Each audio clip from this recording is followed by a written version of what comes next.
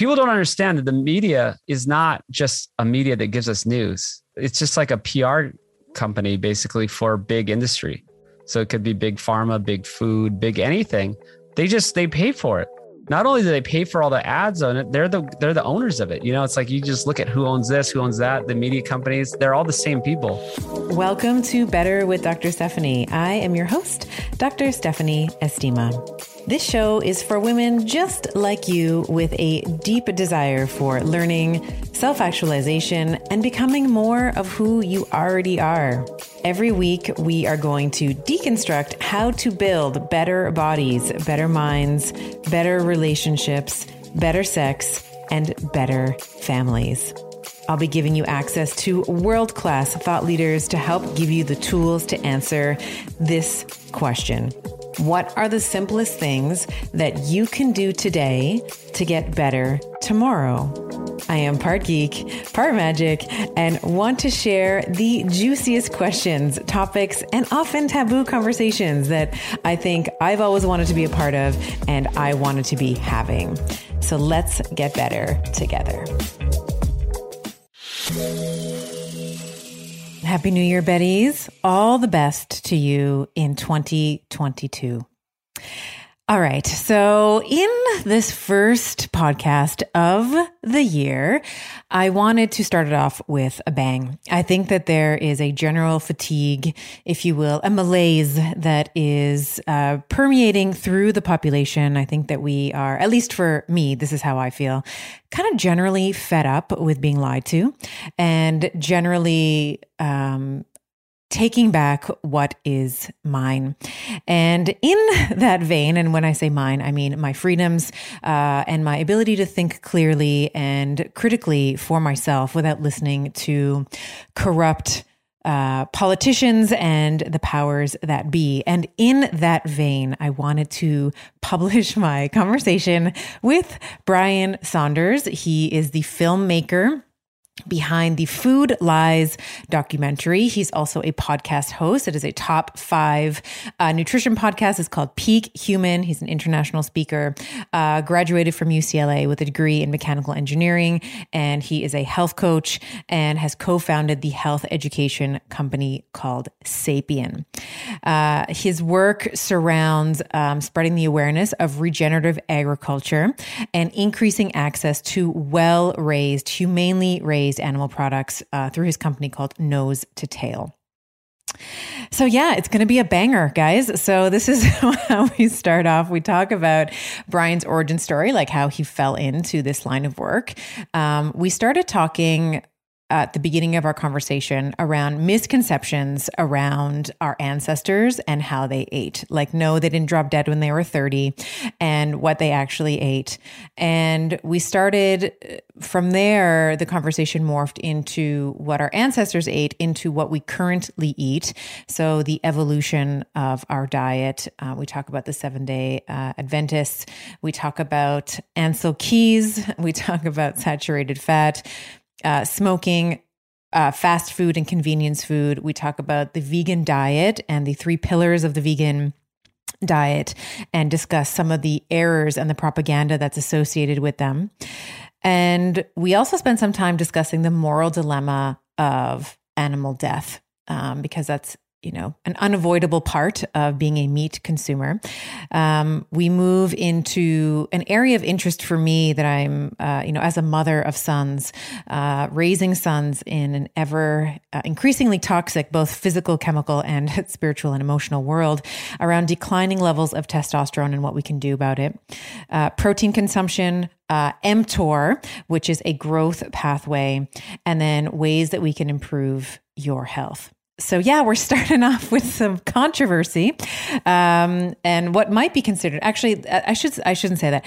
This should not be considered controversial. This should not be riddled with controversy. We should be able to speak freely about meat consumption, and we should be able to speak around the infiltration and perversion of big food, big pharma, and that they're just having an orgy with each other all the time, and the propaganda with the mainstream media and how they are manipulating what the general population hears and as an extension of that, how the general population thinks.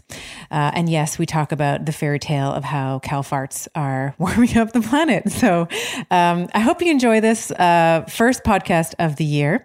And I am so appreciative for all of you that have been on this journey with me so far. I'm so excited to be entering into my third year. It's almost will be 3 years in September of 22 that we started the pod. So without further delay, please enjoy my conversation with Brian Saunders.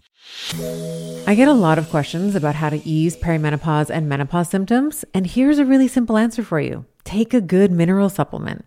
Your body loses a ton of minerals as you transition through perimenopause and menopause. And mineral deficiencies make a lot of the common symptoms worse.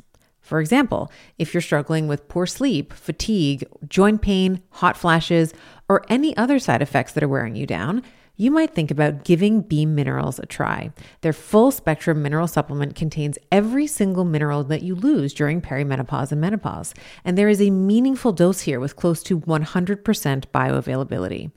All you have to do is take a shot of liquid every morning to replenish your mineral stores and ease the symptoms that you might be experiencing. Beam Minerals just taste like water, and you'll feel the difference within a few days. Head over to beamminerals.com and use the code BETTER for 20% off.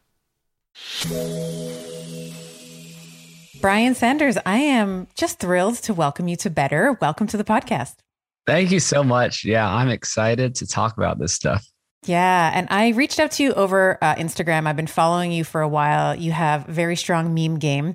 And I wanted to talk about some of the issues that you post about quite frequently around more of like a ancestral or sapien diet, how we have some of the mixed messaging around meat, which we're going to talk about today, and some of the bad science really that we've been exposed to as a population and how that's really influenced policy and of course the decision of the populace. So before we get into all that, I'm really, really excited. I thought it would be useful for my listeners if they are not familiar with your work, not familiar with you, to give us a little backstory. I mean, when you come to this kind of work, which is wrought with controversy.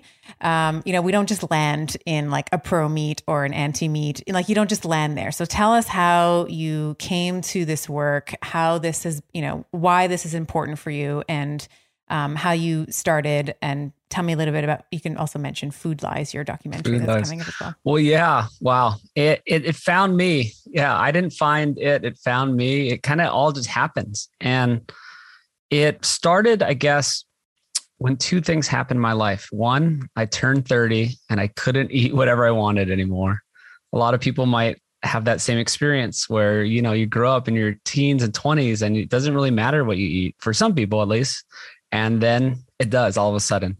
So I had to, take a look at what I was eating and how can I not get fat, right? I was always a fit, active person, yet I was growing around the midsection.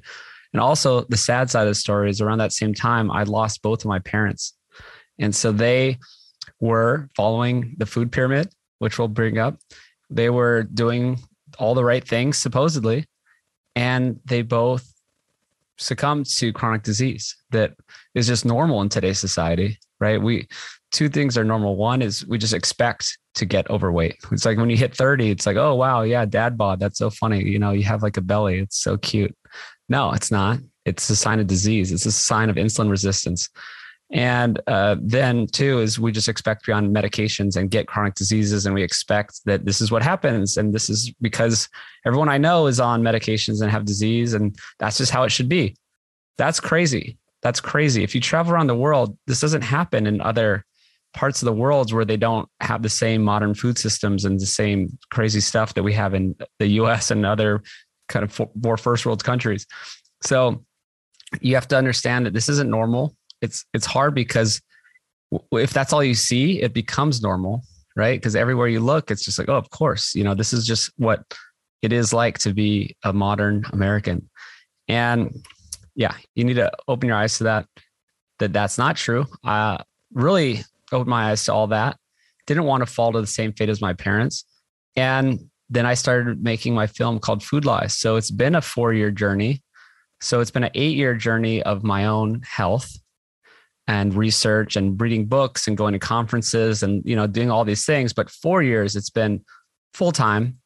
When I started making the film, just researching things, interviewing top scientists and doctors around the world on film and on my podcast, Peak Human. And that's kind of my story. Yeah. I guess a little more about me. I grew up in Hawaii. We had a good life. We were eating natural, we were cooking our own foods. It wasn't like we were just going to McDonald's and all that stuff. And my parents weren't obese. They just had the classic belly, or you kind of have this insulin resistance that goes undiagnosed, which is another thing we could talk about, is how no one's checking for this stuff. You're not checking like fasting insulin levels and all this type of stuff. I mean, it's hard. Yeah. Doctors don't know about it. The tests are expensive. It's a little bit harder to do. A lot of this stuff just goes undiagnosed, right? Even the CDC, who I don't like taking health information from these big global, and well, CDC is not global, but I'm thinking of the WHO and the UN stuff. These big organizations, they even admit that 8 out of 10 people with pre-diabetes don't even know it. So they put this out. 8 out of 10 people with pre-diabetes don't even know it.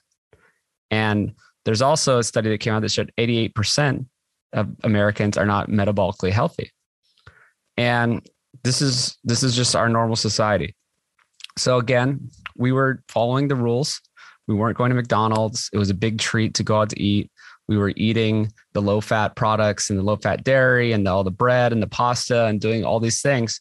And they still ended up with Alzheimer's and cancer.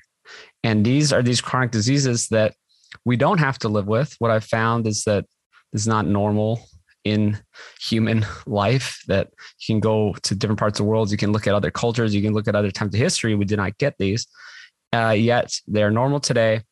And if you change your diet and lifestyle, you can not be doomed genetically, right? It's not that just because my family had these things doesn't mean that I'm going to get them. It's what I've found. And I've changed my life. I've lost 3 to 4 pant sizes since then. So I'm looking way better at 38 than I did at 28. I've gotten rid of so many things like allergies and joint pain and acid reflux and inflammation in my joint. All these type of things that I was just living with went away by doing some simple changes in my life. So that's when I started to really decide I need to do something on a bigger level, and going back to the Food Lies film. So that's what I decided to just quit my job, go all in on the film. And that's what I've been doing ever since. It's interesting because when you say things like arthritis and joint pain and reflux and maybe insomnia, and you have like your 1 or 2 pant sizes, these are nebulous enough that they can be dismissed, usually in the allopathic model, where it's like, well, it's aging. You mentioned it as well with, your parents and with society at large. We sort of say, well, that's what happens. It's common, and this is, one of the reasons why this podcast exists is to really nail that lie in the coffin that it deserves to lie in, because it's absolutely not, it might be common. It is absolutely not normal. But when you see it rampant, I think this is when we look at Western culture, of course, we're going to draw a lot of American stats, but, I live in Canada. We are just your overweight cousins to the north. Like it's the same thing up here, where we typically, we think that just because we can see it in the population at large, that this is something that just happens. And it's often that, this is one of the only cultures where we are on more drugs and more prescriptions than ever. And the patient is usually blamed. Like you mentioned genetics, right? It's like, oh, it's your genetics. You're ApoE3/4. Like you're destined to get Alzheimer's, or 3/3. It's just what happens. And of course we know, and we've had Alzheimer's experts here on the podcast, Dr. Dale Bredesen. We've spoken to Dom D'Agostino, like many experts in terms of how we can actually change the macronutrient composition of the diet, how we can incorporate fasting, some of these ancient, maybe more, we'll call them more ancient wisdom, if you will, that has been lost today. And in some ways even, demonized, like, oh, fasting, that's like an eating disorder. Like if you're not eating from the moment that you wake up to the moment that you must have some sort of eating disorder.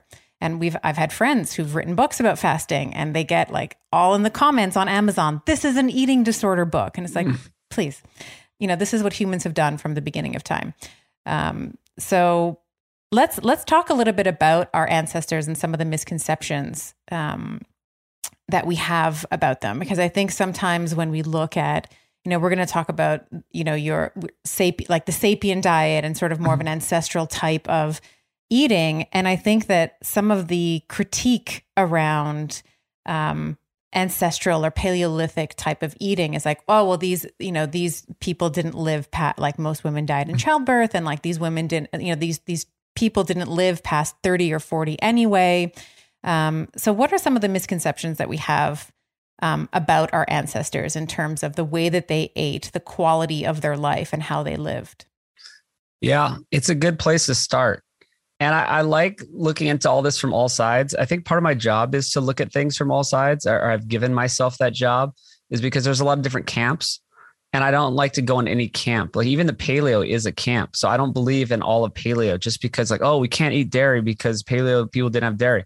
Well, that's not true for one thing. And also you can eat raw dairy. It's like, there's more context to this. If you can eat some like unpasteurized, like good A2 dairy, right? So there's a lot of context here. So part of that context is just because ancient humans did something doesn't necessarily make it true, which is also interesting. So I'm not just like, oh, okay, well, we need to go back to caves and we need to just eat exactly like them, and that's it. It's like, no, they had ancient wisdom, and humans are genius, really. If you think about how smart we are now with all our computers, we were just as smart back then. We just didn't have the computers. It was all stored up here. It was all in the brain. We were smart with our surroundings. Yeah. We knew our nature. We knew the environment. We knew how to gain food and nutrition and live and hunt.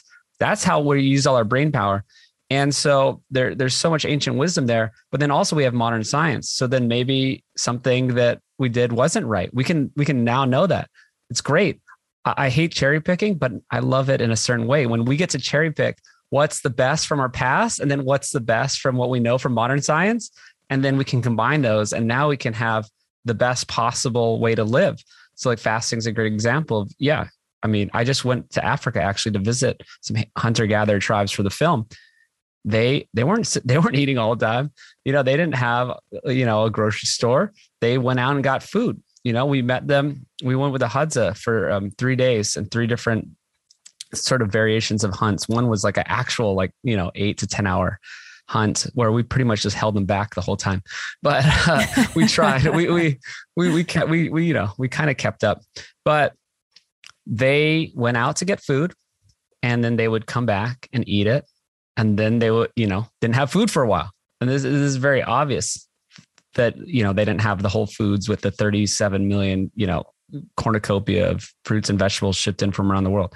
So part of the story is that humans, we developed a certain way. So it's not just that we evolved because to eat meat, it's we evolved because we ate meat, right? This powered our brain size. And I say meat as sort of a colloquial term for animal foods, right? It's all parts of the animal, any animal, could be seafood, it could be anything, is what humans ate for so long. That part of the thing is the time scales. You got to look at the time scales, how many millions of years it took us to go from primates to humans, and what drove those changes? It was eating animal foods. It was getting better access to higher quality nutrition. And this is hard because in society, animal foods are demonized. And it's really, really hard for me to just operate and do social media and just deal with all the trolls and all these commenters, like you're saying with the fasting commenters. I mean, all I get is commenters of just parroting this mainstream idea that meat is bad and that plants are magical. And it was kind of the opposite. I don't have a problem with plant foods. I watch out for anti-nutrients, which we can get into later because some plant foods have a lot of anti-nutrients and you want to watch out for certain things. But plant foods are fine. Animal foods are what built our human bodies and brains. That we got big brains because we had higher quality nutrition from animal foods and animal fat that allowed our guts, the large intestine, where the primates were fermenting, they're eating all day. They had to eat all day and they had to ferment all this stuff in their large intestine. Our large intestine got a lot shorter and our small intestine got a lot longer. And the small intestine is where we digest the high quality animal foods. So now that allowed, it's called the expensive tissue hypothesis, that allowed our brains to get so big. So we had more energy to use for our big brains. And there's all kinds of theories on why our brains grew that include, hunting and social behavior and communication and all this other stuff. But by getting higher quality animal nutrition, it allowed our small intestines to grow, our large intestines to shrink, our brains to get bigger. Our whole bodies are built around animal nutrition. So you don't have to be a carnivore like some of my buddies, like Sean Baker, these guys that Paul Saladino that are into, but we are built for eating animal foods. And the scientific record shows that. I interview a lot of top archaeologists, paleoanthropologists, all kinds of people around the world. They actually can show a decline once we stopped eating as many animal foods and started doing agriculture. And you can look at the remains of a human pre-agriculture, post-agriculture, the one after agriculture, when we started eating all these grains and relying on more, just, I'd say empty calories. We got shorter, our brains got smaller, we had more disease. You can see that even in the bones and in the teeth. Life got worse. So really, the plant-based paradigm is sort of at odds with the actual story of evolution in the human body. And I'll throw in two more quick things, because you could go on forever about this stuff. But even the acidity of the human stomach, the pH of our stomach is very low. It's 1.5. If you look at the research, we're right at a possum, which is another scavenger, and we're right in between eagles and hawks and falcons.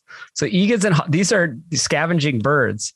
They have 1.3 to 1.8 is their pH. Ours is a 1.5. So most scientists agree this is because we were in the very earliest days, 3 to 4 million years ago, scavenging carcasses and eating sort of rotting meat and getting what we could.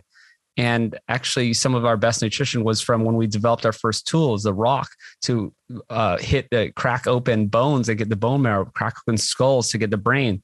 This is what was left over when all the other animals picked through it. So being human is eating animal foods. We were built for it. Our stomachs are built for it. Our bodies are built for it. Our brains were built from doing this. And you mentioned the age. So that's the other thing. We did not die at 35. Humans don't just keel over and die at 35, especially when they're eating natural foods. You look at anyone around the world these days that's still eating natural foods, like certain societies that kind of just are outside of society more and don't eat the modern foods. They can live up to 100, 110. There's people who lived up to 120. I've talked to some great scientists that say there's absolutely no reason we didn't live to 120 back then. Like, we were eating natural foods. We had clean water. We had clean air. Why wouldn't we? We know now that humans could live this long. And yes, that we have some modern advancements like technology, but some of these people, or healthcare technology, some of these people who live that long they're not propped up by the medical system. Like, a lot of these people just live a long time because they're so healthy and because they don't maybe get all the medical system interventions. So also there's just the classic story of the infant mortality. Is most people died before the age of 5, actually. So in childbirth, they die or just not making it to the age of 5.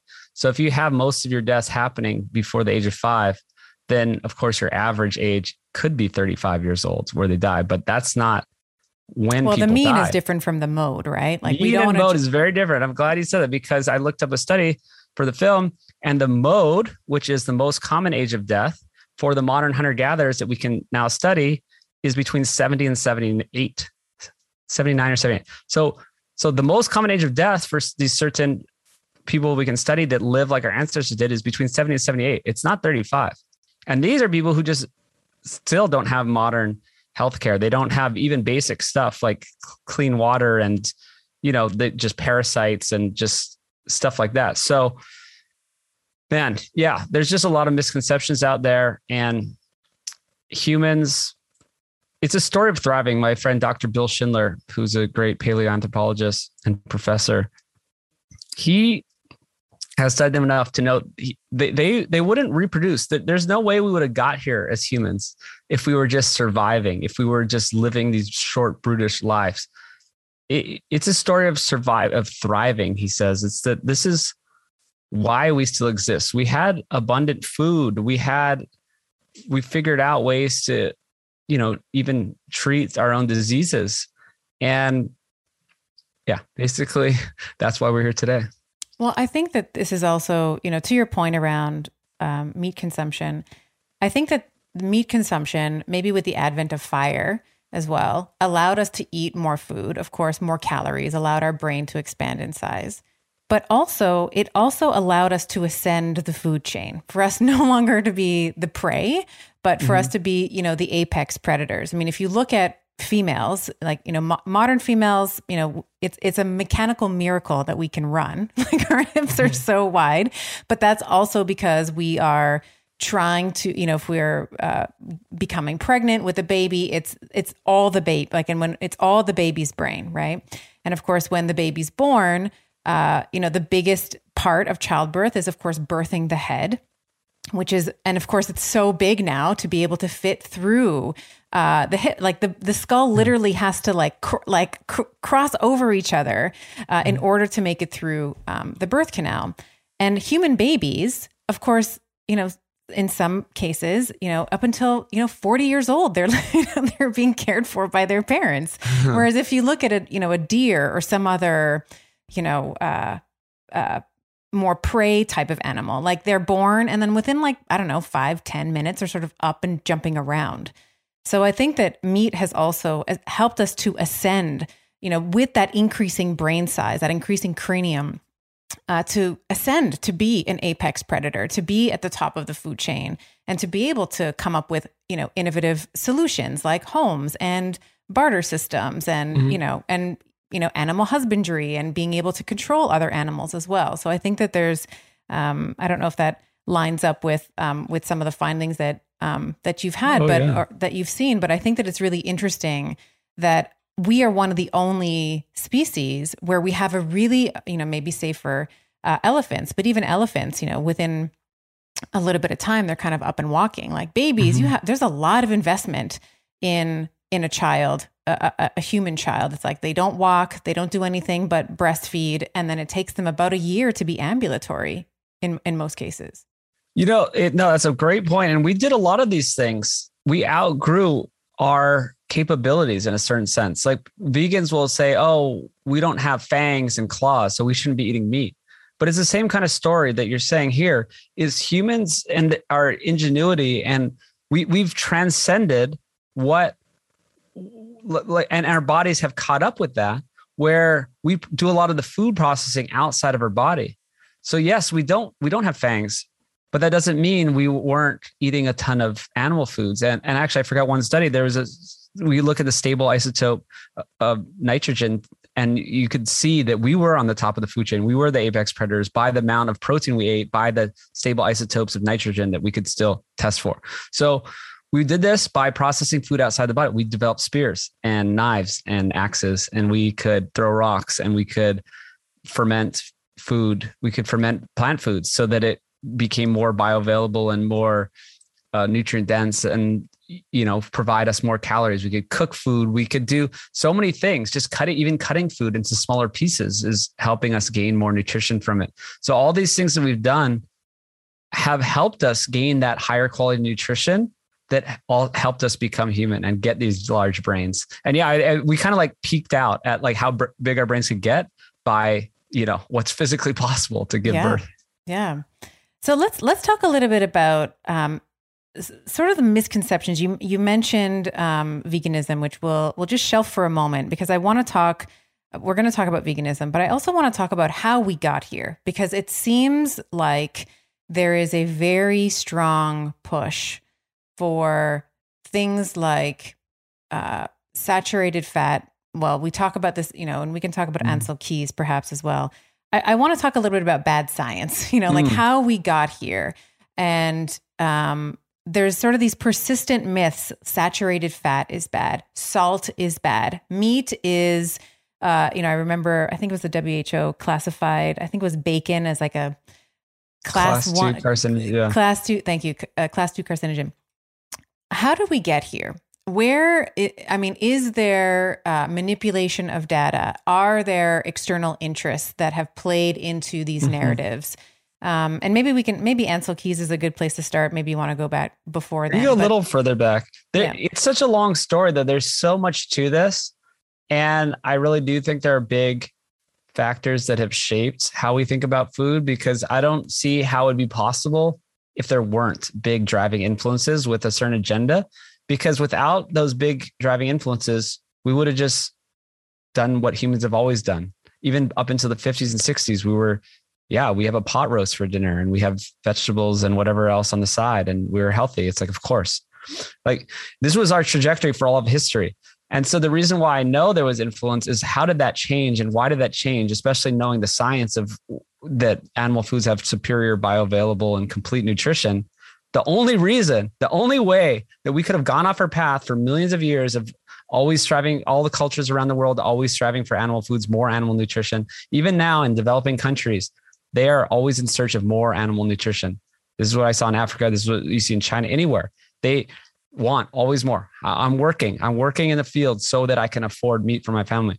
And so what changed? That's such a good question. What changed? Why would we all of a sudden deviate from this path of inherently knowing without even science? Back in the day, we didn't have formal science. We knew the importance of animal foods. So that tells me there must have been some intervention, some sort of different thing going on. So where it started, I looked in, when did we start thinking meat was bad? Because we thought it was good for all of history. And it started with Seventh-day Adventists, and it was sort of this religious thing.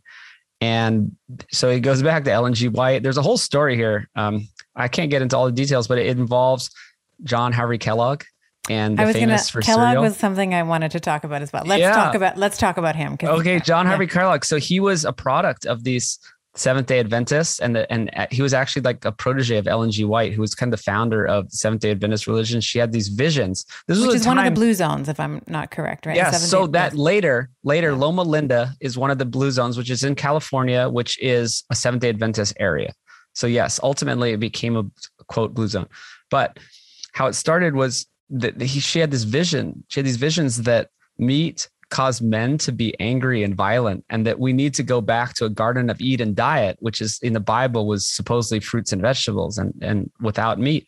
And this is a time when, men were drunk and beating women, and women didn't have all these rights, and it was a bad time. And there's also unscientific. This was in the late 1800s. So they didn't really know what was going on. And so they blamed it on meat, and that was her idea. And that's kind of what this whole Seventh-day Adventist religion was based on. And then John Harvey Kellogg was indoctrinated as a young boy in all this stuff. And he went on to make all the breakfast cereals, and even had this thing called the sanitarium where he'd try to heal people. One thing's being masturbation. He thought that eating very bland foods like these unsweetened, like oat and like grain and cornflake type cereals, that would help make you pure and not have sexual desires. And part of going to the sanitarium was this cleanse of like, you're going to go here and cleanse yourself of your sins and your sexual desires. And part of which, if I may add, was for women when he was trying to help women stop masturbating, was to put carbolic acid directly onto that female's clitoris, with the idea of trying to move her away from sexual pleasure, because of course there's acid on her genitals now. So how is that ever going to feel good? So please continue. I just want to make it's horrendous. It's a crazy time. Philosophical premise is abhorrent and would absolutely never. I mean, these people will be locked away. Hopefully they would be locked away. In modern times. But this was in the early 1900s, and people didn't know better. And they had all kinds of wacky stuff going on back then. Mm-hmm. And man, so that's a whole side story. There's all these big cereal companies that popped up. This was also Battle Creek, Michigan, in this area. And ever since then, actually, the Seventh-day Adventists have had major influence on the world and nutrition. And they actually fund a lot of the nutrition studies. They put out many textbooks. They have many radio shows and programs, especially in Australia too. There's this Dietetics Institute, whatever it's called, in Australia and some of these other countries. It's all Seventh-day Adventists. They have huge money. and huge influence. And this is what's perpetuating a lot of these myths around nutrition.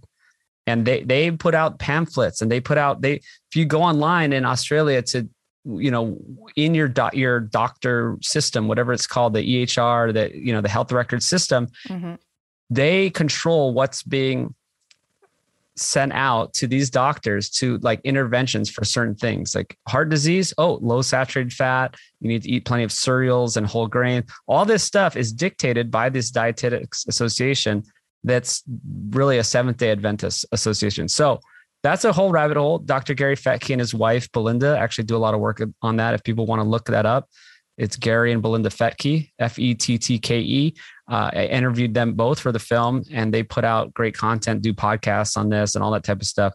So go there for more information. But then, so that was in the early 1900s. Then it kind of goes on to the Ancel Keys stuff. It seems like every decade there's more of this anti-meat kind of messaging that happens. And in the 50s is when it first started with Ancel Keys, and President Eisenhower had a heart attack. And so this was a big thing, like, oh man, heart disease wasn't really a problem before. But you know what else was going around at this time in the 1950s? People were smoking in elevators. They're smoking in cars. They got their baby in the back seat. They're smoking cigarettes. The whole car is filled with, everyone's smoking. And we also got all these new things like margarine, Crisco, all the new vegetable oil. 3 out of 4 doctors recommend Camel. Doctors recommend cigarettes, and they recommend fake processed oils instead of butter. Can't believe it's not butter, Crisco, all this stuff. This came about in this time period. They first invented Procter & Gamble 1914, 1917, somewhere 1912, somewhere around there.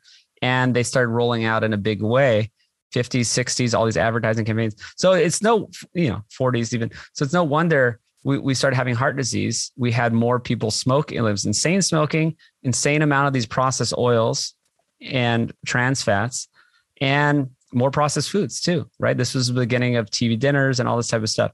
So there's another guy named, I just forgot his name. He was in England. So he's a British guy, that John Yudkin, who had an opposite idea. He's like, what about if it's all the sugar and flour and oil that came into the culture's diet? Because he was looking at all the British colonies, and everywhere he'd see around the world, India and South Africa and all these different places, when they had these 3 things, the sugar, flour, oil, move in, they got disease. So he's like, I don't think it's saturated fat, buddy. We've been eating saturated fat forever.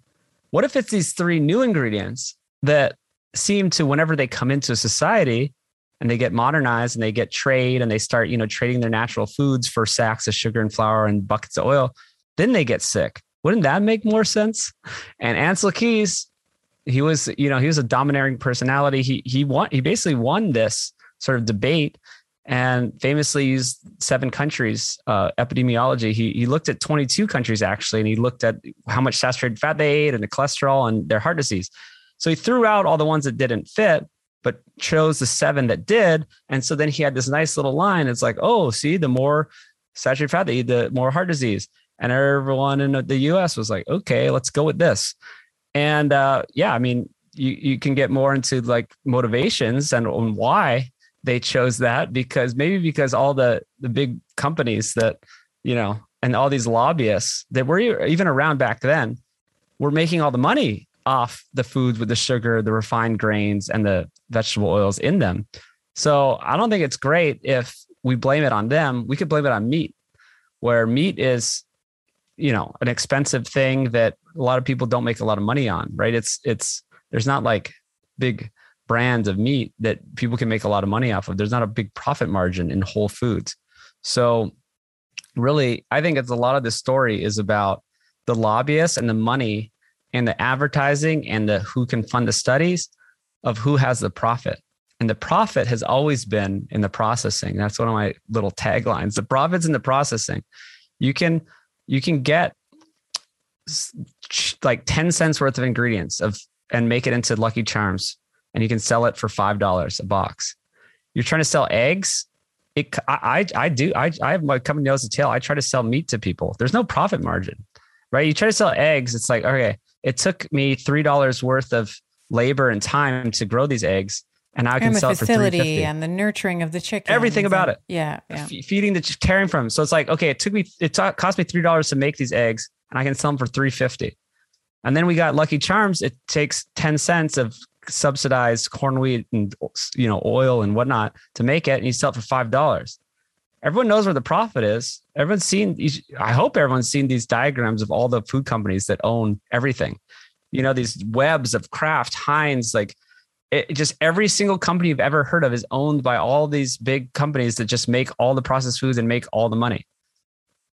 Right? It's not like there's, oh man, the guy who makes eggs, that guy's a trillionaire.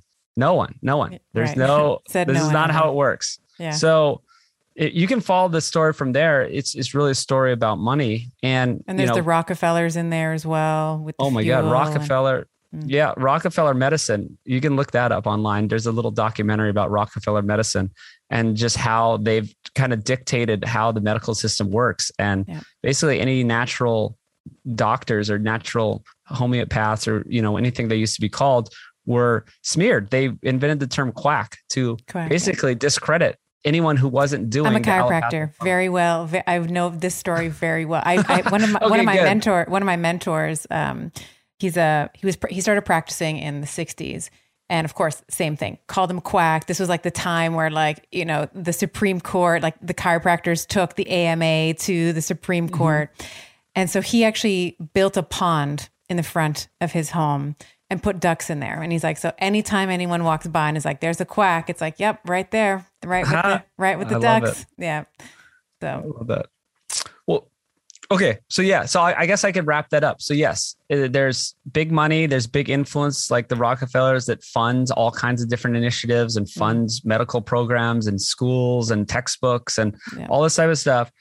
And it's pretty obvious, how that money works. People understand capitalism. It's just everyone's trying to make a buck, and the systems are continued that way. So as you get into the 60s, 70s, it turns into the food pyramid. The food pyramid originally didn't have 6 to 11 servings of grain on the bottom, but then the grain and all these lobbyists came in. There's actually even a story of how we couldn't even afford to feed people with the old version of the food pyramid that never came out, because it included animal foods and fresh eggs and milk and meat and vegetables and whatever. And then we're like, well, we have a food program. We have to feed people food stamps, or the hospitals or the nurseries or the military. So basically, well, let's give them the corn, wheat and soy. Let's give them the 6 to 11 servings of grains. Basically the story how it goes on from there, it goes to climate stuff, right? I think it's a big smoke screen. We could get into the like methane issues specifically and CO2 and stuff, but the high level version is basically food is a very small contributor. Like animal food is a very small contributor in the big picture. Most of it is from big industry, transportation, coal, just all the big industries. Even the hospital, like in the medical industry, has a bigger carbon footprint than the food industry. It's very obvious it's from these big fossil fuel oriented things and not just a cow on a field. Like ruminants, started from the beginning of time producing methane. It's not a problem. Yeah, this oversimplified fairy tale that cow farts are warming up the planet is ridiculous. There's been a couple of really not to derive everything from memes, but you see them and you have to have a bit of a chuckle where it's like, people are having avocados in New York City, all year round. It's like, how did that avocado get to you? It drove 3,000 miles from Mexico or some, I don't know how far away Mexico is from something New York. Like that. So, yeah. So, it's 3,000, 2,000 miles away. So is that potentially adding to the environmental load? And then you have sort of monoliths like Bill Gates, who self-identifies as a medical doctor, and everybody seems to be fine with that self-identification. And, he has been I think he's someone to really pay attention to, because it's sort of come to light recently, I think, that he's one of the largest owners of agricultural land in the States. And he has a vested interest in some of these monocrops, these things like the soy crops, the corn crops, and I don't know if Beyond Meat or Impossible Burger, I don't know if that's his stuff, but we hear those names a lot. And it's like, pea protein and corn and soy. And, it's one of the things I find really interesting, especially with this, this vegan agenda or this plant-only agenda, is that everything wants to look like meat. It's like, let's make a burger. You can't have a real burger. So let's make this chemical toxic soup that looks like a burger. Let's make a tofurkey. Let's make if you want to have plant-based foods, just eat whole plant-based foods. It's really funny. And yes, Bill is like on this agenda of we need to make fake meat. And he is invested in some of those big companies you mentioned, but I'm sure he has more ideas of the future and why he's buying up all this land. And the largest private holder of agricultural land. It's all very fishy, and it all even the making it into the fake meat. It's like, this just tells me that this is human nature, that humans inherently know they want and meat and they want to eat things that taste like it. And they're trying to go around those instincts, misguided, right? It's just this misguided thing. And you can break down veganism. All the 3 pillars are wrong. It's the moral, it's the environmental, and it's the nutritional. And each side of those arguments are actually untrue when you look into them. So it's kind of sad as they think they're doing it for these reasons. And those are the 3 main ones. And all 3 of those are wrong. It turns out when you look into them more past the surface level, they're all wrong. So I don't know if you want to go into each of those now or later, but yeah, let's talk about them now. I mean, we brought them up. I think it's important because I too want animals to be, if we're going to be consuming animals, if we're going to be consuming, fish or chicken or lamb or goat or cat, whatever it is, we want to be thinking about the welfare of these animals, that they lived a good life. I think that that's very important. But one of the things I'll mention, and we can talk about the pillars, is, farmers have known forever that the way that you fatten up an animal is you restrict its movement and you give it things like grains and soy and corn. And I think the humans are no different. We don't have the movement that we used to. And when we're consuming these grains and these pro-inflammatory, we can go through the seed oils and the corn and the soy, that is going to make us sick and obese and inflamed.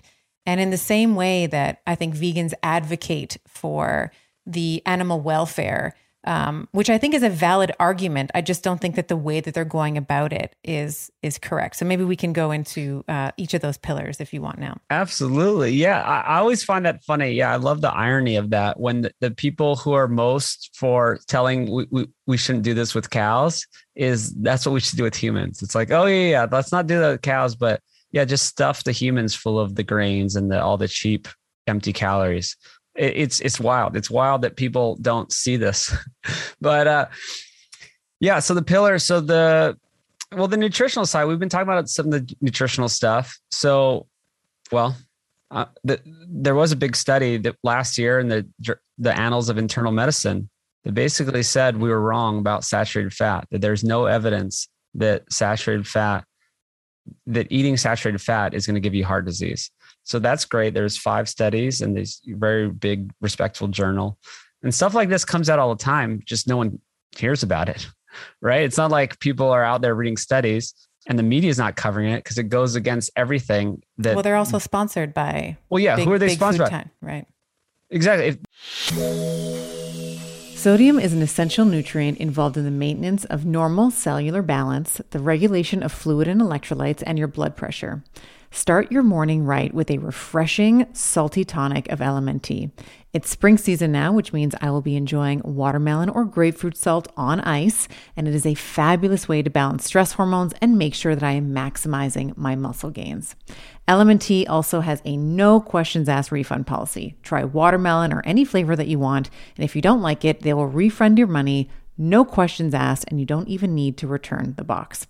Head over to drinklmnt.com/Dr. Estima. That's DRINK, LMNT.com/DRESTIMA, and you will get a free LMNT sample pack with any purchase.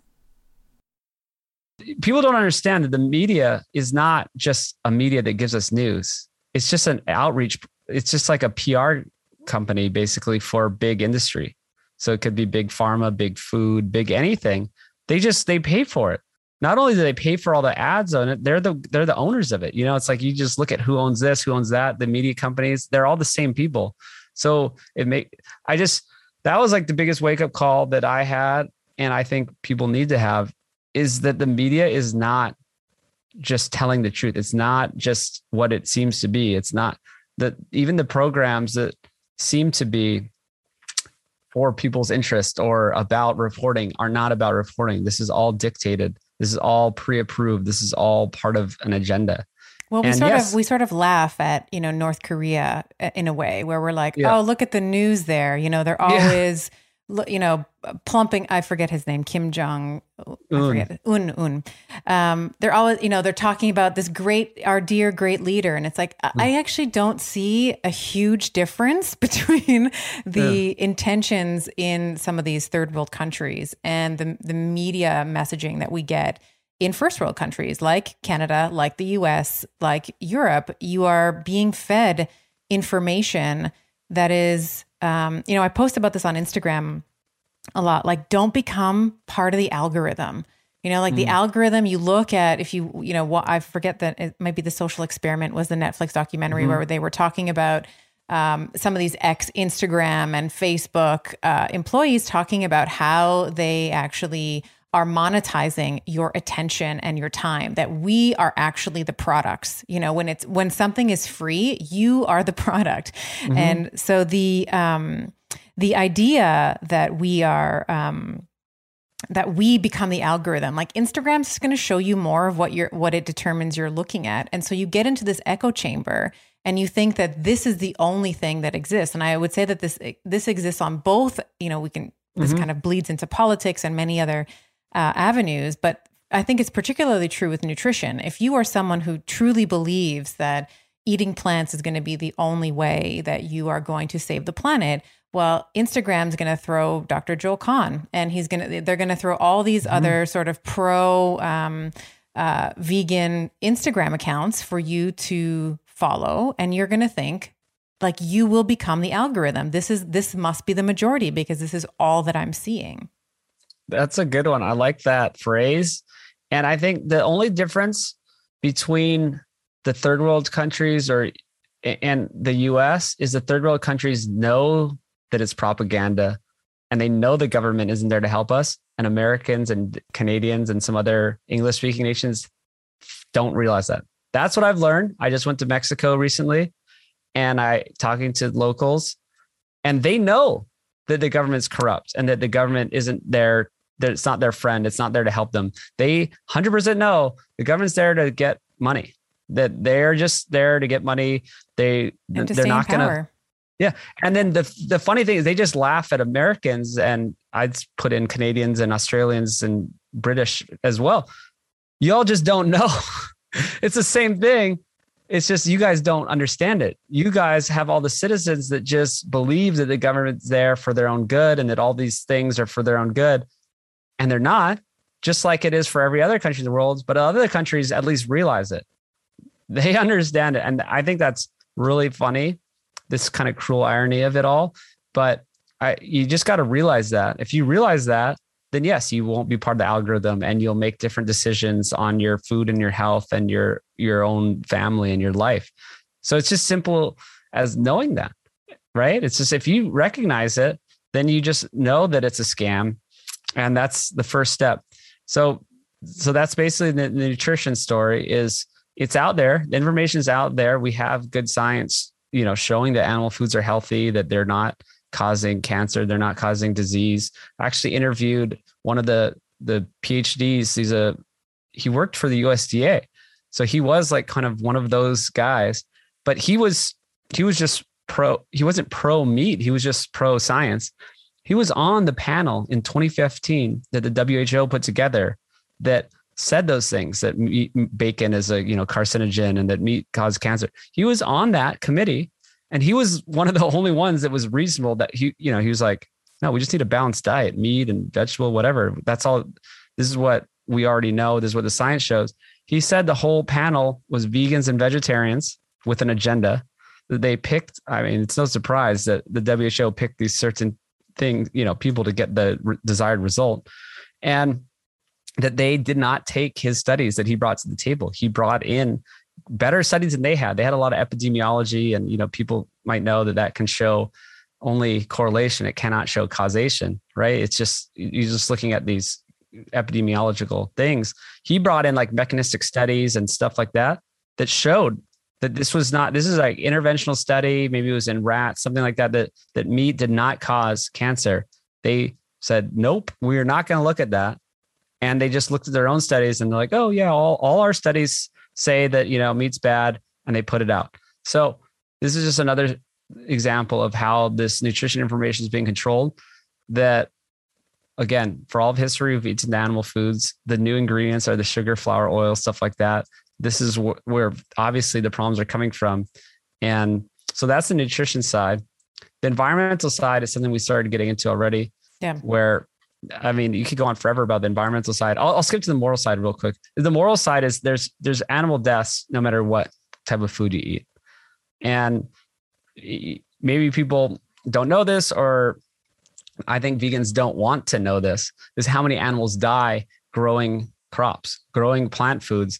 There are millions of animals that die. They're just smaller animals. So it's like, do vegans care about certain animals more than others? Because there's mice and rodents and ground nesting squirrels and baby deer and all kinds of animals and birds and that get killed. And the fish that get the runoff. Yeah. Get the runoff through every step of it, from just clearing the land that destroys entire ecosystems to make these monocrops, to actually getting harvested and chopped up in combines, to starving to death once the field is harvested and all of their food source disappears. Now all these animals starve to death. This is something I didn't know about until recently, until I started visiting ranchers and talking to farmers. It's like, yeah, there's millions in Australia. This guy was like millions of dead mice and all these smaller animals that starve to death. Instead, a cow, you can feed a person. You can feed a lot of people with one cow and they get a bolt to the head and don't even know what happened. They're dead. But then there's millions of animals that have to starve to death to grow the corn, soy, wheat, whatever. So death is part of life. I think a lot of the problem is people are, especially the vegans, are disconnected from this whole process. They're usually in cities. They usually don't understand, the food system or nature system, that there's a circle of life and that for something to live, something must die. So, I mean, you could go on forever about that. The moral side, it just doesn't work. And then you're left with the environmental. I had Rob Wolf on the podcast, and we were talking about his book, Sacred Cow. Mm-hmm.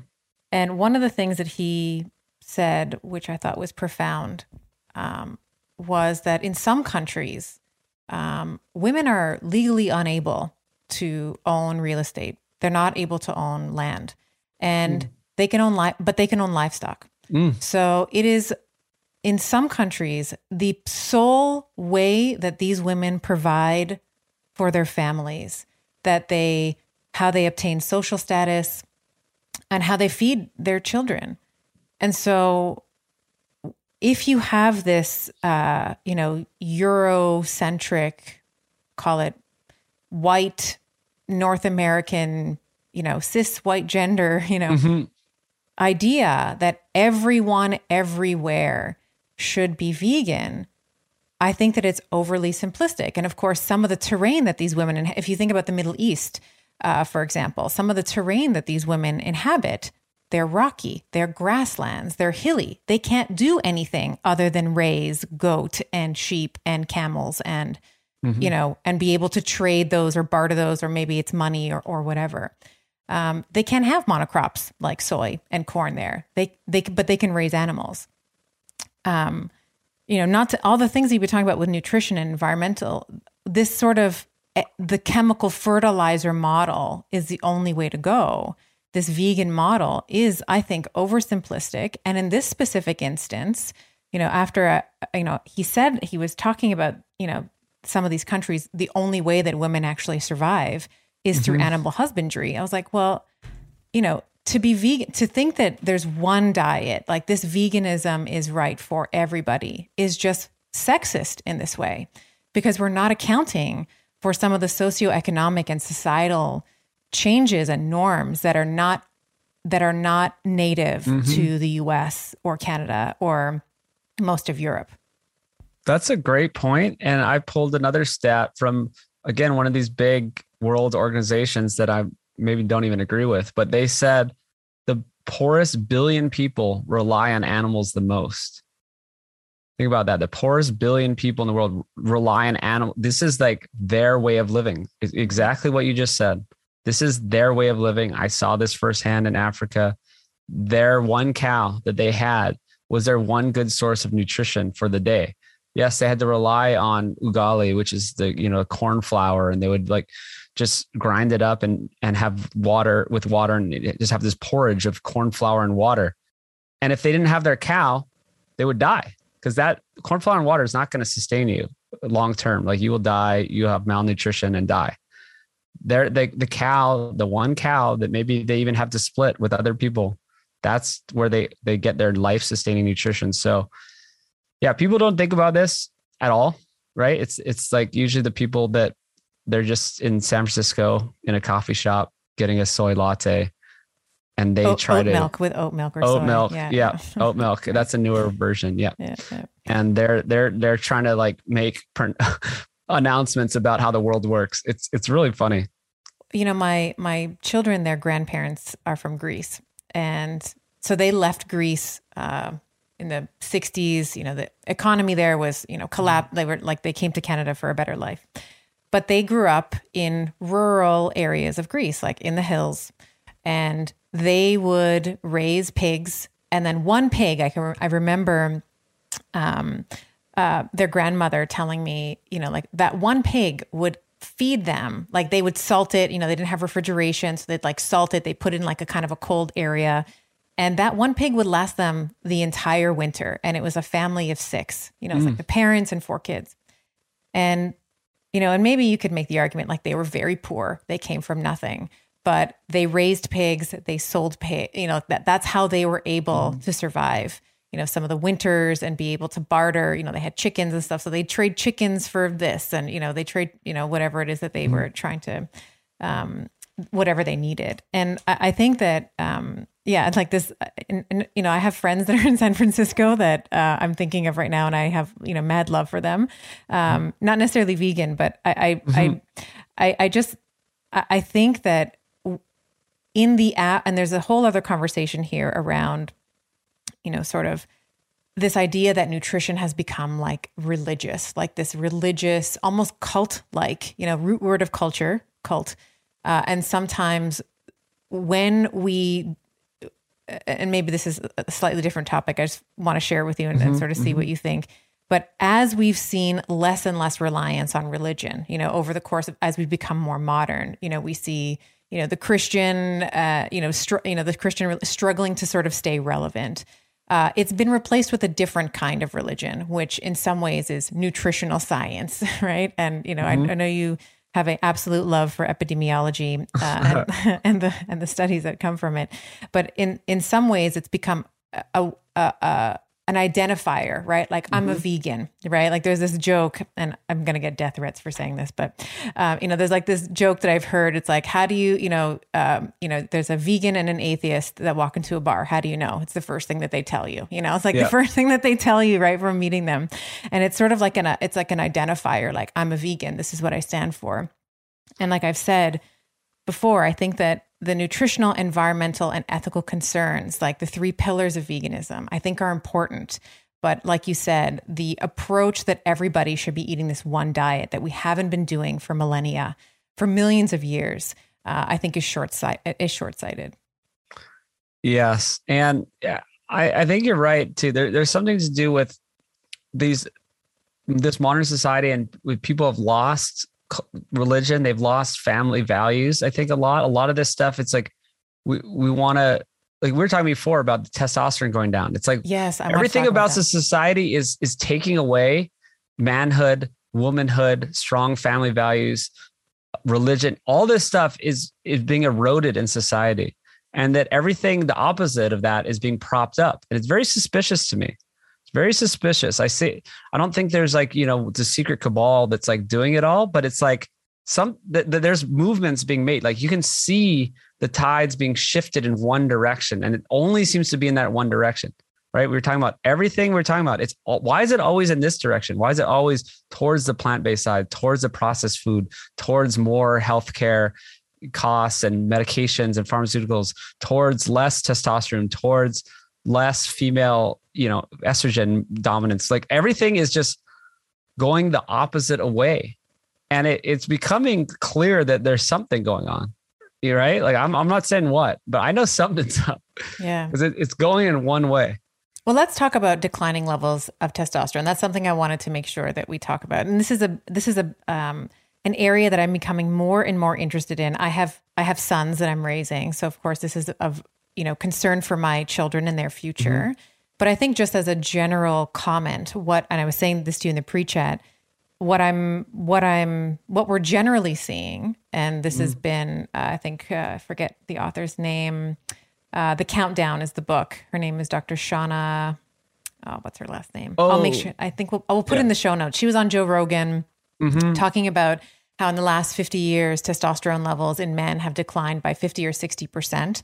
And the same is true with sperm levels as well. So we're seeing like sperm counts declining. And then when we talk about sperm count, of course, we're not just talking about the number of sperm, but we're talking about the quality of viable sperm. Like we're seeing agglutination, like warped, sperm with double heads or without a tail or, whatever. They're unable to do their intended job. And I've done podcasts before where, I've talked about, men are the seed and women are the soil, right? So we have to protect the seed and we also have to nurture the soil. And so with this inclusion of seed oils and grains, you mentioned insulin resistance a while back, but we can circle back to it now. Why do you think that we are seeing this declining testosterone in men, or maybe more accurately, an estrogenization of men? Yeah. Why do you think that we're seeing that? Or do you have any thoughts on it? No, what I do, it's multifaceted. There's another great person who researches this is Dr. Anthony Jay, who wrote the book Estrogeneration. So it's probably online with Dr. Shanna. I think I heard half of that podcast. I need to finish it, but it's all of modern society. Really, it's all of it's kind of everything. A lot of it has to do with the food, that's the chemicals, it's everything. That's the problem, is that it's everywhere. It's in plastics. I guess most people know about, avoiding certain BPA and all this stuff. It goes way beyond BPA and it's still everywhere. And yes, they make different versions and it's like, oh, this is BPA free, but okay, well, what is it? It's just like one molecule off.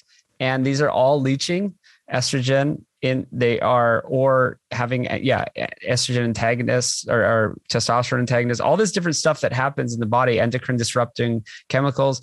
It's in anything though, even in the lines of can, like the liner of cans, like in the soda can, it has it in the liner to protect it. It's in car interiors.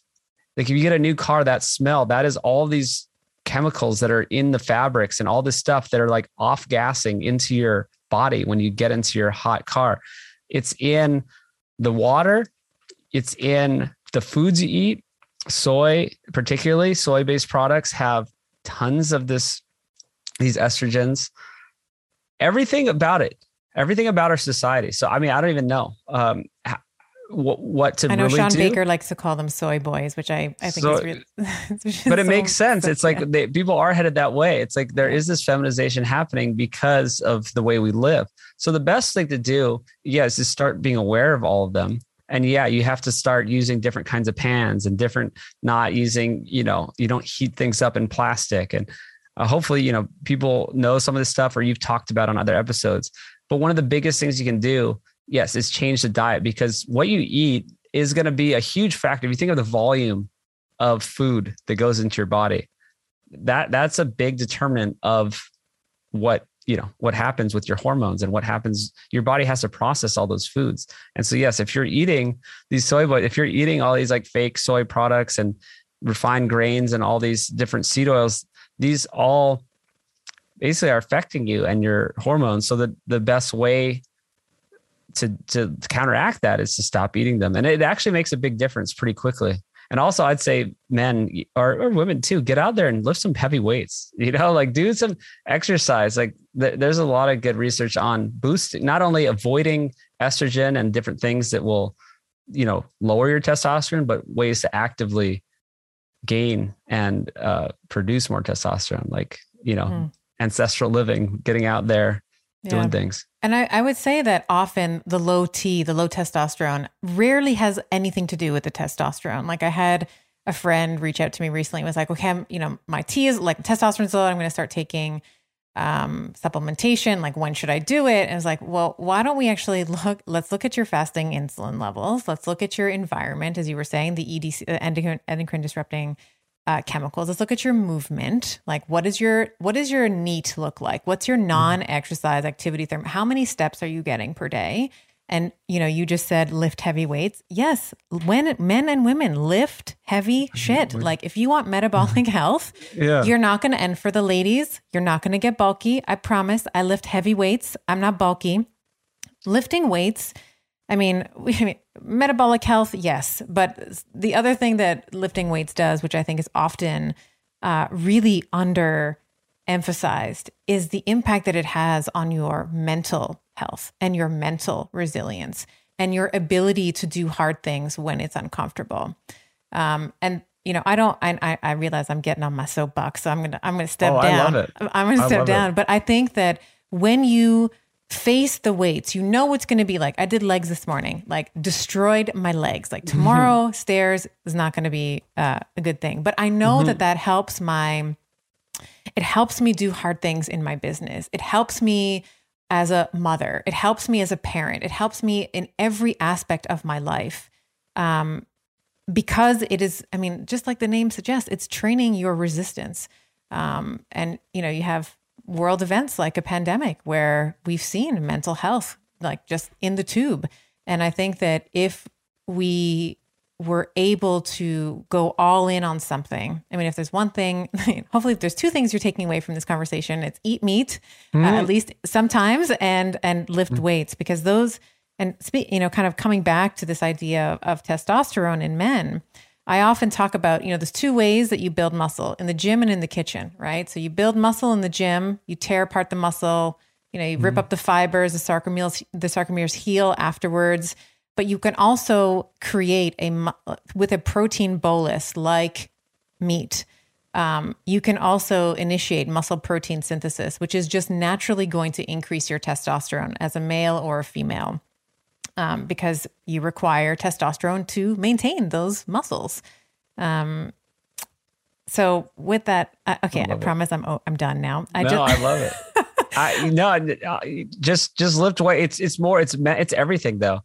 It helps you metabolically. It helps you mentally, but it's even just signaling to your body to get bigger, that you're strong, that you're powerful, that boosting testosterone, all this stuff, boosting your confidence, everything about it is good. So we'll leave it at that. One. Yeah. So I just want to touch on meat consumption, protein consumption, and this restricting mTOR. So this growth pathway, which is activated by protein as an anti-aging strategy. And this kind of comes back to the 7-day Adventist. It comes back to sort of the blue zones, and sort of the research of Walter Longo and others, where they talk about part of the reason why some of these blue zones, we have populations that reach centenarian status, super centenarian status, is because they are restricting their protein. And there's two things that confuse me about it. And I would love for you to comment on both. The first is, as we age, if you're not doing anything like resistance training, you become naturally more sarcopenic. It's like use it or lose it, right? And the muscle itself becomes more anabolically resistant as we age. So you actually need more protein to overcome that resistance, to drive that muscle growth. So that's always been a point of confusion for me. And the second thing is that I don't know that you can pull apart the restricted protein from the other benefits that these communities all have, which is a very strong sense of community. They are always sitting together and having their meals. They have a low level of activity. They walk, like you go to I believe it's Sardinia, or maybe it's not Sardinia. No, it's Sardinia. I think it is. Or Icaria might be part of it. In Greece, yeah. So they're up and down the mountains all day. Yeah. Like you have 90-year-olds that are tending to goats, and so I feel like potentially some of the confounding research in their study where they say, oh, it's because they have a lot of lentils, or they have a lot of pasta, or they don't have a lot of meat-based proteins. The mental resilience and the inflammation spectrum that they have is potentially attenuated because they have support from their community. They feel like they belong somewhere, and they have other anti-inflammatory inputs like low-level activity all day long. It's 100% correct on both of those. And my good friend Mary, who I went to Mexico with, has been traveling to different blue zones and debunking them. So I think you're very correct that there's way more confounding factors. And yes, she's witnessed them, these 80, 90-year-old people tromping up and down the mountains. They're going up these stairs just to get down to the market and back every day. Every day. They have a sense of purpose. Community is great, like you said, but even a purpose, like where they're not just retired and they just do nothing. They're still there going out and cooking for their family, or, they're involved in the family life. And that isn't so much here. We stick people in like nursing homes and stuff like that. So of course, like why would you live a long time if you're stuffed in some nursing home? So, but what Mary's doing, and I'm trying to go to some of these blue zones as well, but partly is showing that they do eat a lot of meat. Part of the blue zone studies are wrong. It's Dan Buettner wrote the book, and he had this vegetarian agenda, and it's been debunked by many, many people. You can just Google, blue zones debunked. You'll find tons of articles about, well, one of them, he went and visited them during Lent. He went and visited I think it might've been the Icaria during the month that they didn't eat meat, the 1 month that they took off for Lent. And then he's like, oh, wow, no one's eating meat here. Mary just went, they're eating lamb from nose to tail. They're eating the brains and the bones and the liver, and all day they are eating meat and different animal foods and fish. And they eat fish on Fridays. I know, like just having a Greek family, I know that fish is Fridays. Fish. Yeah, absolutely. And especially on this island, it's like, yeah, they don't have a ton of cows on it, but they have goats and they have lamb.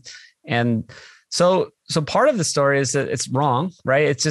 It's another just one of these epidemiological things where, yeah, it's just based on someone going around and just seeing what they wanted to see. Partly it's because of all the things you mentioned is they have such good lifestyle factors with the movement and the community. Part of it is that they're eating whole foods. And it's sunny where they live. So sunny, everything about sunny. It. Yeah. Sunny, beautiful, yeah. But they're eating whole foods too. It's like, I actually don't have a problem with any type of diet if it's based on whole foods. You don't have to eat tons of meat every day. Yes. But it doesn't matter. Like they are getting enough protein. Even in Okinawa, it's like billed as this like total plant-based thing in the Okinawans, and they're part of the blue zones. Well, you look at the Okinawans, they regard pork as a longevity food. They eat pork. It's a special food to them that they eat as often as possible. And they eat tons of fish. They have tons of seafood. So yeah, maybe it's not meat, but they are getting lots of animal protein. And, they're eating sweet potatoes. So the traditional Okinawan diet would be sweet potatoes, not rice, actually. It's just one of these sweet potatoes, vegetables, seafood, and some pork. And so, that's a perfectly good diet with a good amount of protein. So a lot of that stuff is sort of debunked. Then we talk about the more scientific, the mTOR stuff, and like this Walter Longo. And I really have a problem with him. And David Sinclair is a little bit on the same page as this like kind of plant-based slant towards the like aging research. And I read a great book called Eat Like the Animals. So it's another thing we wanted to talk about is protein leverage hypothesis. Yes. Is Robbenheimer and Simpson, is these two scientists that did a lot of the research they discovered the protein leverage hypothesis. And they actually wrote about how great protein is, especially they said for, pregnant women, for children, teens growing up, and for old people. They're like, protein is amazing. Protein is great. Another thing, like you were saying, that it's harder to keep your muscle mass when you're older. It's also harder to digest protein when you're older. You lose some of the enzymes that help you digest the protein. So you actually need more protein just to get the same amount of protein as you did when you're younger. So anyone who's saying otherwise is wrong. It's insane. Old people need more protein. And so going back to these two researchers, so they admit how amazing protein is for mothers and young people and old people. It's illegal, somehow, I think, to be vegan. Isn't it illegal to raise your children at some countries? Oh, in certain countries, yes, absolutely. Britain, certain countries, yes. Yeah. And kids are dying out there in sometimes from being vegan. So these scientists, it's great for everyone. Protein's great for all the younger periods of your life, for growth periods like being pregnant, for bodybuilders, people know, and for old people. Yet somehow they say it's bad for just middle-aged people, which is just absurd to begin with. But what I found out is another nutrition nerd named Marty Kendall kind of dug deep into the research that they did. This is what Walter Longo, I think, is basing a lot of his thoughts on, is this research, right? This is a lot of the protein research is done by these two scientists. And what he found out was they actually kind of falsified their data, that they based this all on these rodent studies. And what was happening is they threw out a whole bunch of data of all these mice that died on the very low protein diet. So think about that for a second, because how you do science is not throw out data, especially not data that basically shows that low protein is bad.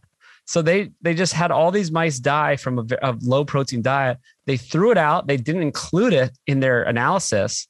And then they came to the conclusion that protein is good in all these times, but not good for middle age, right? So they somehow concluded that protein wasn't good in your middle age, and that's why you should avoid it. And that, kind of led to this mTOR. So by throwing out garbage, so you get the statistically significant, the p-value is less than 0.05, and then you get just imagine that, like that, how significant that data is that they threw out.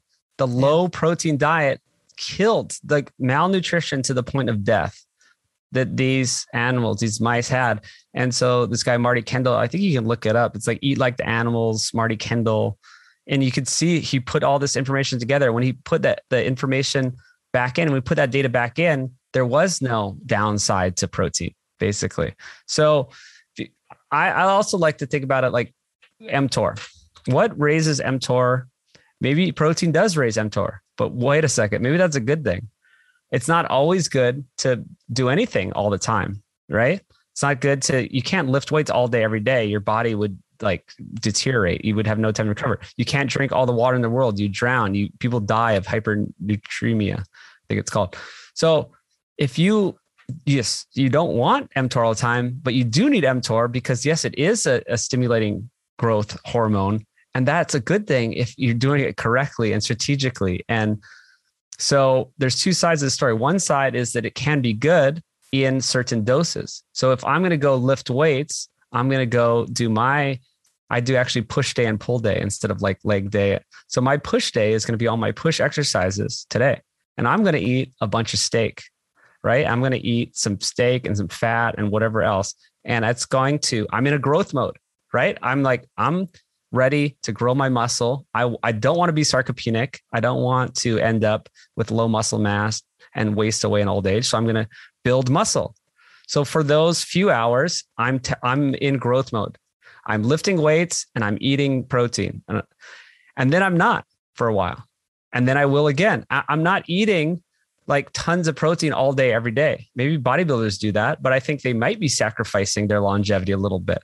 But I think these guys know that, right? They're taking steroids. They're doing all kinds of stuff. Yeah. If you ask them, hey, you're going to die 10 years earlier, they're like, yeah, so what? I'm gigantic and I'm winning competitions. So I would not eat, 6 boluses of protein every, 4 hours, whatever it is, 6 times per day. So like every 4 hours eating this big bolus of protein. And so this is the other side of the story. What else raises mTOR is other things like high sugar diets and high, these. Well, this is the thing. Yeah. I'm glad you said this because carbohydrates also jack mTOR's pathway up like nobody's business. Exactly. Jacks your insulin, your blood sugar, your mTOR, it's the same thing. Yeah. So again, it's this insane cognitive dissonance or just this bias that people can't figure out, that they're telling people that mTOR meat's bad because of mTOR. And I'm saying, okay, well, I'm only eating meat 2 times a day. I eat 2 large meals and So I'm only raising my mTOR, and I'm using it as a good thing, right? Because I'm lifting weights, I'm going for walks, I'm doing these type of things. I do want to grow my muscles. These guys, a lot of these people eating these plant-based diets, they're eating like 4 to 6 times a day because the food is so unsatiating. And so now they're eating these carbohydrate loads, sugary low, all this stuff. They're raising mTOR more than meat. Maybe it's not as high as meat, but they're doing it a lot more. They're also messing with their blood sugar and insulin and all this other stuff. So this is a forest to the trees thing. This is just people going down their bias in, doing research and only seeing what they want to see. They don't understand these nuances that are very clear to me that I do understand mTOR and I do eat meat and I know exactly what I'm doing. And I believe that I'm doing it in a healthy way that's going to allow me to live longer because of that. Well, I agree with you in that I think that mTOR should be activated cyclically, right? As you're saying, it should be activated all day, every day, because then you do have some of the, unintended consequences. Like when you're always in growth mode, like everything grows and we don't want everything growing all the time. Mm-hmm. But I certainly believe that we do need to be activating it, especially in middle age, which yes. I am middle aged, I guess, if you're looking at the data, I'm in my 40s, right? So I want to be thinking about how, I'm already thinking about how I'm going to be the favorite grandmother. Like I want to be able to lift up these little babies, run after them at the park, get down on the floor and play, whatever games they're playing. And in order for me to do that, I need to think about flexibility, proprioception, and mobility. So I need to be thinking about my connective tissue. And of course, I need to be thinking about my leg strength and the big muscles in my body, legs, glutes, back, right? So very, very important, I think, to be activating the mTOR pathway and other growth pathways as well, through resistance training, through protein consumption. So we're in agreement there. So we've been talking a lot about sort of what's wrong with the world, and I want to give my audience some hope in terms of how they can sort of take back their power. Maybe they've delegated it to the government. They've delegated it to the food pyramid. They've been, doing the Uber Eats. They haven't been getting in the sun. And, what would be some simple actionable items that you might, if someone came to you and said, listen, I'm totally doing this wrong. Like I'm eating the processed foods. I'm doing the Uber Eats, sitting on my butt all day, not getting enough sun. What would be some simple actionable items that you might give to someone to begin to change, maybe they're pre-diabetic. What would be where would you start? What would be some easy things, some actionable things that anybody who's listening can do?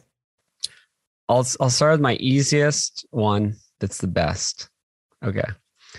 Take the diet you're already eating, whatever it is. You like certain foods, right? I'm sure people have their preferences. They like certain fruits or they like certain vegetables. They like certain meats. They like certain things. Leave it how it is. Take out the processed stuff. There's a certain amount that's processed. It could be bread. It could be tortillas. It could be dessert. It could be the bun. It could be the French fries. Replace that with extra animal foods, extra protein foods. So it's this one switch. So you're taking what you already like. You don't have to drastically change your entire life, right? Just take what you already like. So say you like chicken. Let's eat the whole, well, for one, I hope you're eating the whole chicken, right? You're eating like the skin and you're eating the dark meat and you're getting all these nutrients. Hopefully you're even making broth and you're eating maybe even the organs. So now if you like chicken, let's just eat more of that. Instead, so like throw out the tortilla, especially if it's some processed flour tortilla in a bag from a grocery store that sucks. Throw that out and just eat more chicken, right? Stop eating. You can even do it with Uber Eats. Okay, the meal comes with a burger and French fries and a soda. Obviously, we're not getting the soda. You can drink water. Instead of the fries, you can get an extra patty on the bun. You know what I mean? Like just replace your empty or lettuce carbs. wrap. They have lettuce wraps. Like they have lettuce wraps. So, but it's beyond just lettuce wrap. Yeah, people know the lettuce wrap trick. I'm saying, that's a good trick. Absolutely. That's a classic trick is get the lettuce wrap instead of the bun. But I'm saying go beyond that. Double your protein while subtracting the processed food. And the processed food, it's not like I'm just like this insane maniac that hates all carbs. I hate all empty calories. And what a lot of these processed carbs are just empty calories. This is empty nutrition. This is what we talked about in the beginning when we started doing agriculture and, pyramids, like the slaves were relying on a bunch of grains and they had malnutrition and all this type of stuff. You're replacing these empty processed foods that are probably inflammatory and have the seed oils and sugar, all this stuff with more protein. That's the simplest intervention that anyone can do. Is just up the protein. If you're upping the protein, you're going to be more full. You're going to be satiated for a long time, and you're not going to want to eat more trash later. You're not going to want to snack. I just think it's so powerful to up your protein. This is the protein leverage stuff that we kind of glossed over, but part of what the scientists Robbenheimer and Simpson found out is that the more protein you eat, I'm not saying we're eating like 60% protein in your diet, but the more protein you eat, the better. All animals, what they found, all mammals, they found actually in insects, all animals really that they studied, that they eat to a certain protein target. So if you give, say, rats, mice, a bunch of food that is diluted of protein and just has diluted protein kind of means empty calories, right? So it's a processed food diet that someone would eat in the modern world. They're going to eat more to get the same amount of protein. Because you just diluted their food, because the food that's available to them is low protein, they have to eat more of it just to get that protein target. And this is very consistent in the animal world. They did it in insects, even like grasshoppers or crickets, all the way up to humans, is that you eat to a certain protein and I think nutrient target. So by people, I think everyone, and there's good data showing it, I think everyone's not eating enough protein. Our proteins went down, from about 15% to 12.5%, I think it is, over the last 40 years, something like that as a whole. And what that does is now you have to eat more to get the same amount of protein and nutrients. And therefore you could explain the entire obesity epidemic with just the fact that as a world, we lowered our protein intake. And so really, I just encourage people to eat more protein, especially animal protein that's bioavailable and complete. And so if you're getting rid of empty carbs, empty fats as well, so empty calories, you're adding more protein. It's better than just getting a lettuce wrap because you're getting 2 patties and a lettuce wrap. And now you're full all day. This is it's a hard concept for some people because dieting culture is usually based around feeling hungry and having small meals, restriction. I'm saying lean into meals and protein and fat and feeling satiated. And I've seen so much success. I work with a doctor. We work with Dr. Gary and stuff at Sapien and seen this a million times, not a million times. That's a huge exaggeration, but all across the board, all walks of life, all nationalities, all ages. If you start eating more protein, you start eating fewer meals, you're full for longer, you stop snacking, you stop eating, you just naturally start eating better. So that's my main intervention that anyone can do immediately and without even getting into, I didn't say anything about plant-based. I kind of said just eat more animals, but I didn't, I'm saying eat the same fruits and vegetables you enjoy. I'm not saying anything other than replacing empty carbs with empty calories with full, complete nutrition and protein and fat from animals. And typically, the more protein dense a food is, the more nutrient dense it is as well. Like there's been lots of comparison. And of course, you can look at this from the muscle meat, but you can also look at this from an organ perspective, like the zinc and the selenium and the folate and all the, the B vitamins, very rich when we look at animal proteins as well. So just in the last moments that I have with you here, I want to respect your time. I know we've been chatting now, and I feel like I could talk to you for a really long time on this, but when is the documentary coming out? Do you have a scheduled release date? Or you're still working on it? What's going on with it? We just work on it every day. We don't have a date. It's kind of just a small team, passion project. No one's getting paid. It's taking as long as it takes. And we have an amazing team. It's going really well, but it's just not going to be till next year. Mm-hmm. And we have a distribution company that's going to help us get it on Netflix and get it worldwide. So it should be all over the world, but it's just going to. If anybody wants to support you and the film, is there anywhere I can direct them in the show notes? Foodlies.org. foodlies.org. I do all my social media under Food Lies. So you can just search on YouTube or Instagram or whatever and search for Food Lies. And yeah, we do need help. Any contributions? We have some good perks and stuff for people who contribute to the film, but it all just goes to the professionals that help us do the motion graphics, because we're going to make this thing really good. Just top quality, custom soundtrack, like really high quality stuff to basically put together all the 8 years of research I've done into one thing that you can show your friends and family, right? Like people listening probably know a lot of this stuff maybe, or, maybe you don't, but you need to get things all in one place, right? To really let people know the whole story, because they're not going to go out and read all the studies and go to conferences and all that. So that's what we're trying to do basically, is get it all into one audio visual thesis. One place. Yeah. One place. Well, it has been such a treat speaking to you, Brian. Thank you for all the work that you do. And I know that this is going to be really useful for my audience. I have a whole sort of, breadth of, it's mainly females that listen to us, but we have a lot of clinicians that chime in, a lot of doctors. And I think, the through line for all of my listeners is, how can I be better? How can I get better? And really love the actionable items that you shared, and hope that this is going to be illuminating for many. Well, Stephanie, thank you so much. Hey, I know that a lot of clinicians listen to this podcast, and what I am seeing is that female doctors and female healthcare practitioners are in very high demand right now.